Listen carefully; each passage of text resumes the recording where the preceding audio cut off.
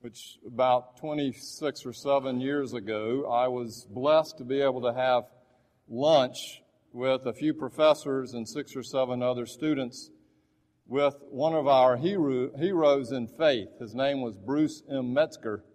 And if you look at the front of the Oxford Annotated Revised Standard or New Revised Standard Bible, you will see that Bruce Metzger's name is alongside one other name as the editors of that Bible. He was a paradigm of faith and scholarship from Princeton Seminary, and to sit at his feet was an incredible gift. We asked him about his scholarship and his faith and so forth, and as he began to talk, it became more personal, and for some reason he began to share his own confession of how he came to understand Christ in his life. He said during his years of scholarship, he waxed and waned in studying the Bible about who Jesus was and what Jesus meant in his life.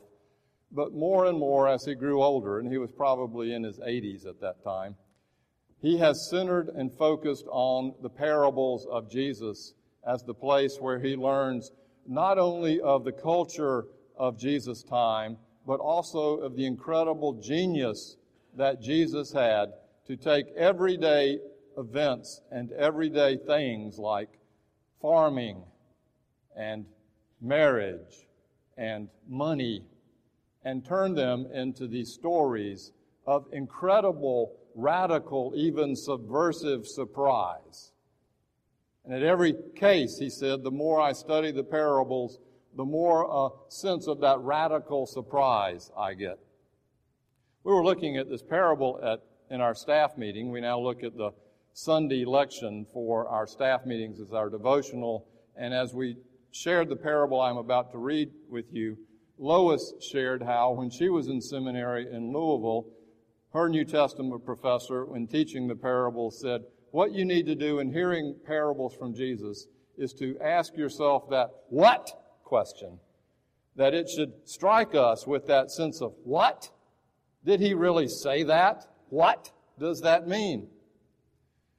This morning's parable should not just bring us to a what, but a what? It is followed by 3 exclamation points and 3 question marks. It is an imperative question, if there is such a thing, and it should really take our breath away. Some commentators have said that this parable is insoluble, which is to say that it is so dense and complex, it is beyond our understanding. So good luck. It comes to us from the 16th chapter of Luke, beginning in the first verse, right after the 3 parables of the lost coin, the lost sheep, and the 2 lost sons, the prodigal son story. Immediately following that is this parable known as the unjust steward or the dishonest servant, or lots of other names. Jesus said to his disciples, there was a rich man who had a manager, and charges were brought to him that this manager was squandering his property. So he summoned him and said to him, what is this that I hear about you? Give me an accounting of your management, because you cannot be my manager any longer. Then the manager said to himself, what will I do now? My master has taken the position away from me, and I'm not strong enough to dig, and I'm ashamed to beg. I have decided what I will do next. When I am dismissed as manager, people may welcome me into their homes.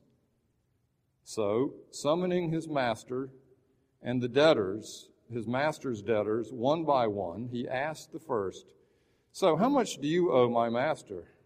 And he answered, 100 jugs of olive oil. And he said, take your bill, sit down quickly, and make it 50. Then he asked another, and how much do you owe the master? And he replied, 100 containers of wheat. And he said to him, take your bill and make it 80. And his master commended him, the dishonest manager, because he had acted shrewdly. For the children of this age, Jesus said, are more shrewd in dealing with their own generation than are the children of light. And I tell you, make friends for yourselves by means of dishonest wealth, so that when it is gone, they may welcome you into their own eternal homes. So ends the reading of the Word.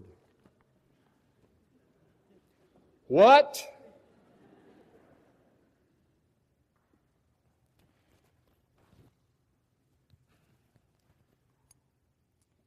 Here's the modern day translation.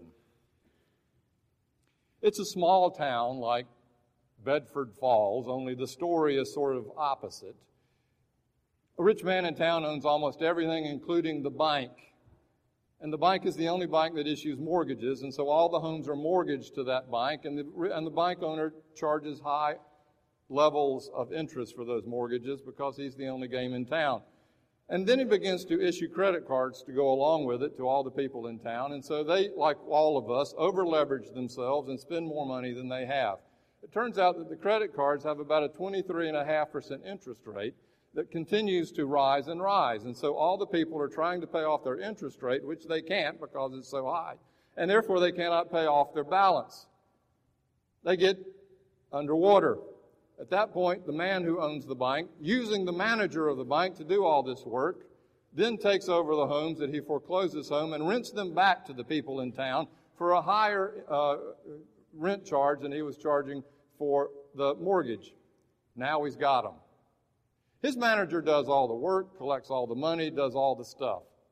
All of a sudden, the rich man who owns the bank hears that his manager had been playing way too much golf and pilfering a little bit off the top. And so he calls his manager into his office and he says, people have been telling me what you've been doing, and therefore you're out of here. The manager, knowing not what else to do because he can't dig ditches and he doesn't have any computer skills, decides to work out this deal. So he says, I'm going back to all the people that owe money to the bank through their interest and loans as well as their credit cards, and I'm going to tell them they can cut that interest in half. Which he does. That makes them very happy, of course. He's now in their good graces.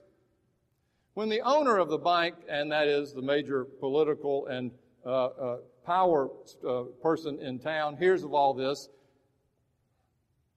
he closes the bank down, closes the street down, and decides to have a parade with the bank manager sitting on the back of the biggest convertible in town, driving down the street with the owner of the bank commending him for what he has just done.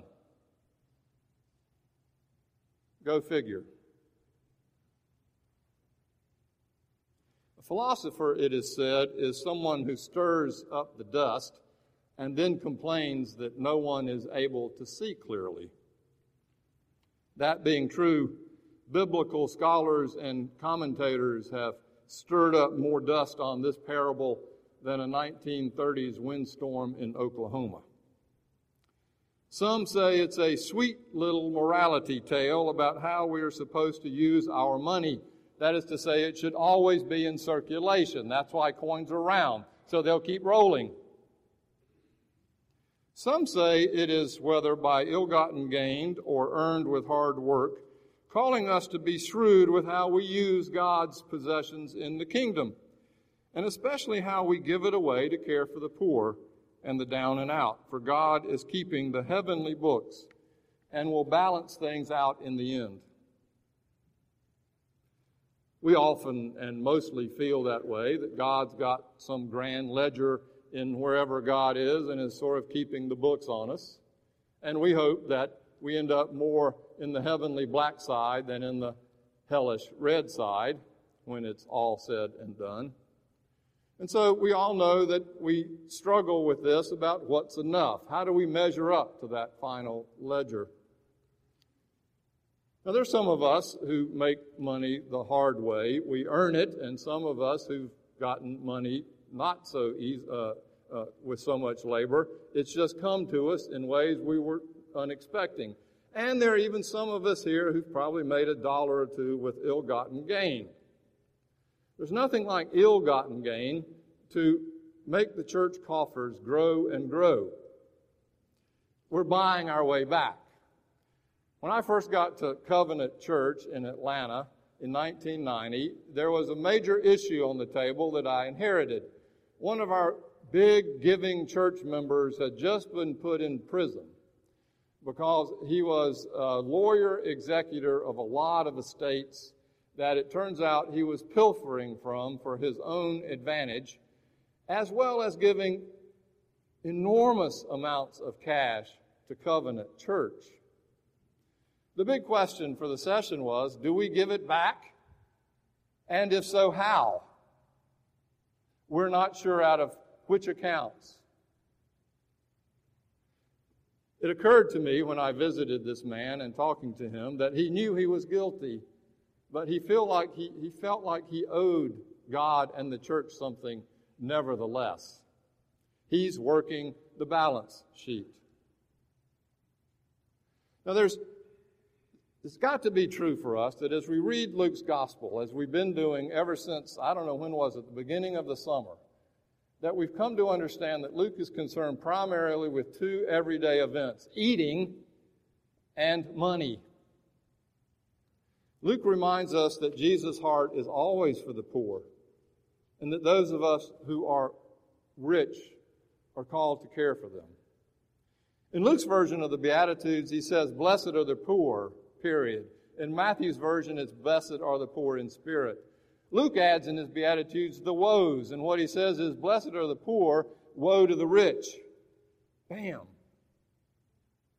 Luke's version of the gospel says, there are lost coins and prodigal sons and Lazarus and Dives and the rich young ruler, all of which are parables and stories about how we deal with money.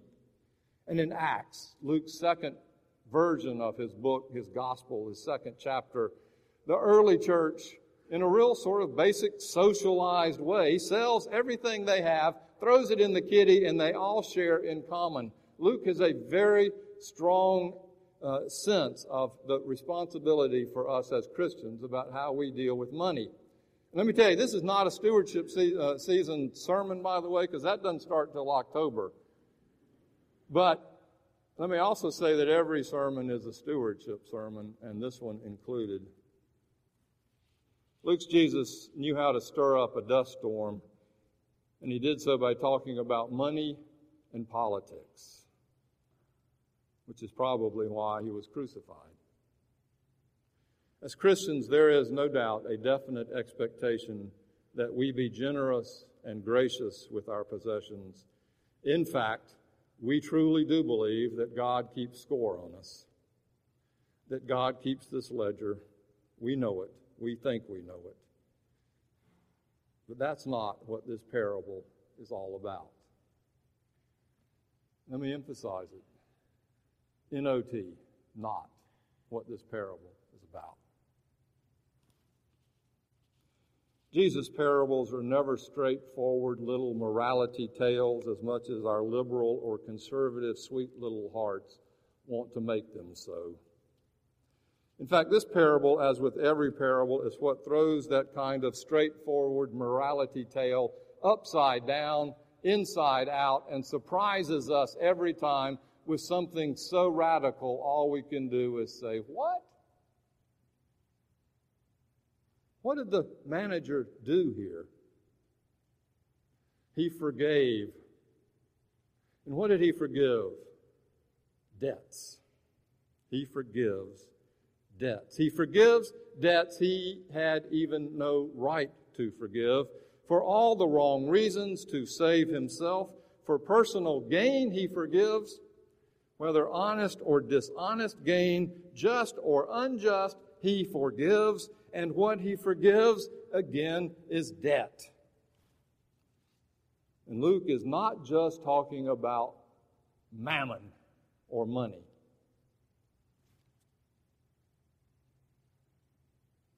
He's talking about that thing in all of us that keeps score. You do. I do.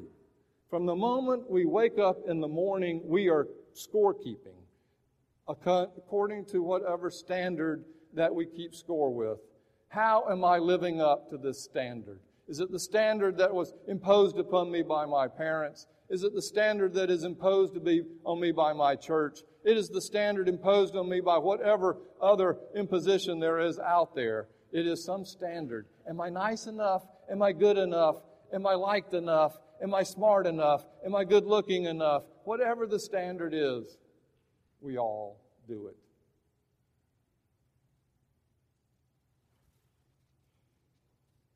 And the parable tells us that all of that debt that we accumulate about ourselves is forgiven. Maybe it's a standard we have toward another person, the standard we have that they should live up according to my way of doing things. They're not living up to that. They've slighted me. I didn't get an invitation to their party, or maybe I did get an invitation, which means, of course, now I'm obligated to invite them back to my party. We're still living by the keeping up with the ledger standard. All the debt has been forgiven, the parable says.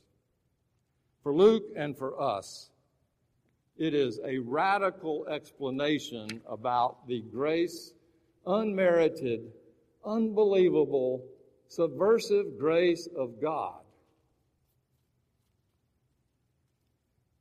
Now, I don't know about you, but I tend to hold a grudge or two from time to time. It's not my best part of myself, I'll be willing to admit, but I do hold a grudge or two. And sometimes I envision what I'd really like to see happen to that person in my imagination. And then John, please forgive me, but it feels so good. We're like computer hard drives. Once it gets imprinted, it just doesn't get reformatted. It's there, especially when it comes to grudges. Talk about holding account. We hold more grudges, this is a joke, than the House of Representatives. I thought that was good. We carry them around like valuable possessions, taking them out of our lock boxes, looking at them and admiring them and massaging them from time to time, knowing that they're worth real capital when we decide to cash them in. In the end, of course, these grudges only imprison us, like acid that eats away at the inside of whatever container we're holding it in, or like eating rat poison thinking that we are killing the rats. It was Confucius who said, before you embark on a journey of revenge, dig 2 graves. Remember again what Luke said when he said, this is the way you pray. Forgive us our debts as we are forgiven our debtors. It's Matthew who says trespasses. It's we, good Presbyterian Scots, who say debts as Luke did for a reason. And this parable is about this unbelievable forgiving of all the debt that we feel by the hand of God's grace. In this parable, everybody wins. The people win, they get forgiven. The manager wins, he gets taken back into the arms of a job. The owner of the bank wins because the next day when he gets to work, he finds that all the people are lined up at his bank to invest more money in him because the manager has made him look like an actually good person. It's not an allegory here, it's a parable, so don't put God in all the little places you're trying to put him. It's meant to just blow us out of the water.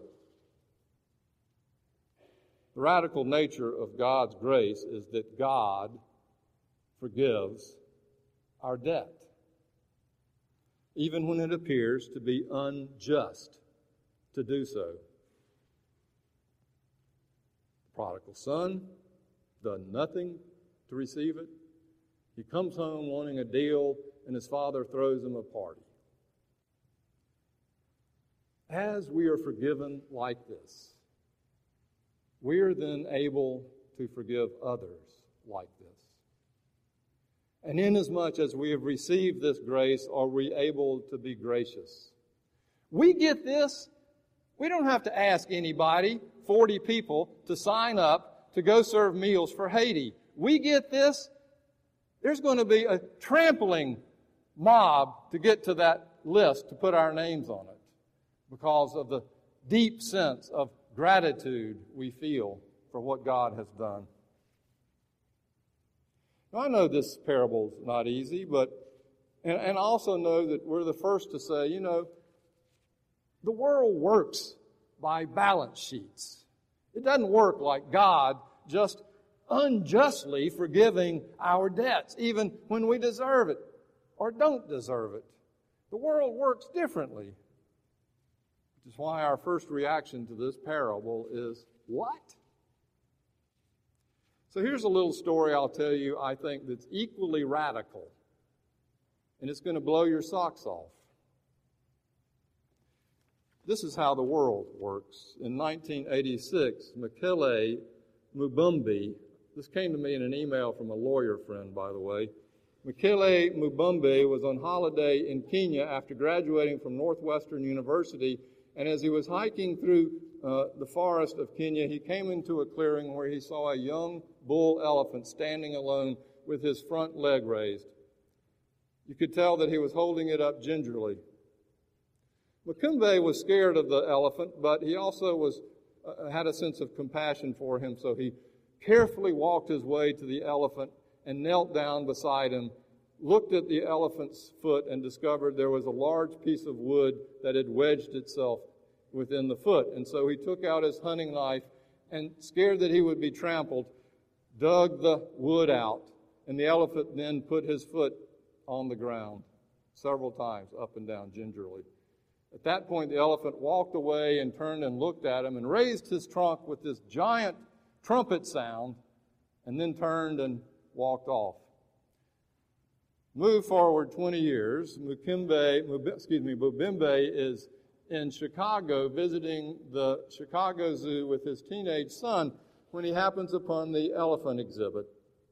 And he looks out, and there's this old bull elephant standing there who looks up at him and begins to look deeply into his face, just as that young bull elephant had done 20 years before, raises his trunk and lets out a tremendous trumpet burst, then walks over to where Mukimbe was standing at the rail. Mukimbe at that point thought, this is the elephant. And so he climbs over the rail, gets down in front of the elephant, and they're looking at each other face to face. And the elephant reaches out his trunk. Get ready for this. Grabs Mukimbe by the leg and slams him against the rail, killing him instant. What?